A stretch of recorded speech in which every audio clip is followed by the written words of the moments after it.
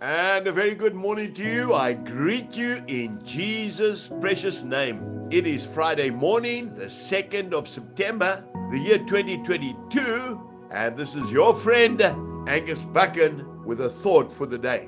We start off in the first book of Samuel, chapter 3 and verse 10. Now the Lord came and stood and called as at other times, Samuel, Samuel. And Samuel answered, Speak, for your servant hears. And then we go straight to the Gospel of John, chapter 20 and verse 16.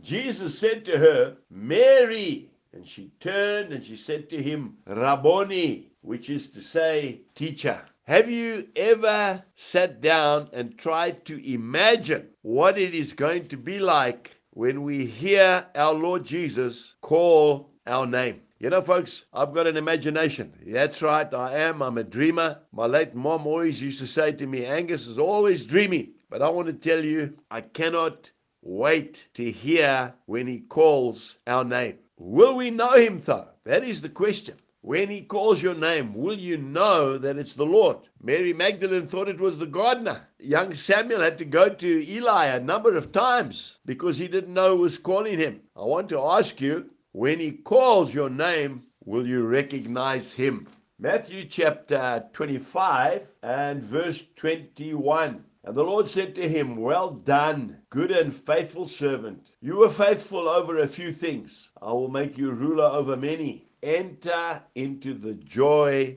of the Lord. Do you remember that beautiful song written and sung by the Christian band called Mercy Me? The title is I Can Only Imagine. Those words are so beautiful. Can you imagine what it's going to be like when you and I are standing before the glory of God when he calls us home? The words go like, what will my heart feel? Will I be able to speak at all? And I will be able to forever worship you. You know, I've often thought of what it must be like to meet Moses, Elijah. I'm talking about the great giants of the Bible. But I actually got quite emotional this morning when I was preparing this little message for you. And I thought, Lord, some days I just cannot wait to meet you face to face. Because this world, truly, it holds nothing for me. Just to be able to sit with you, Lord, and just to gaze into your glory. What a man. This man who said one word and everything that we see came into being. John chapter 1, verse 1. In the beginning was the Word, and the Word was with God, and the Word was God. His name is Jesus. Have a wonderful day and spend lots of time with him today because he's waiting for you. God bless you and goodbye.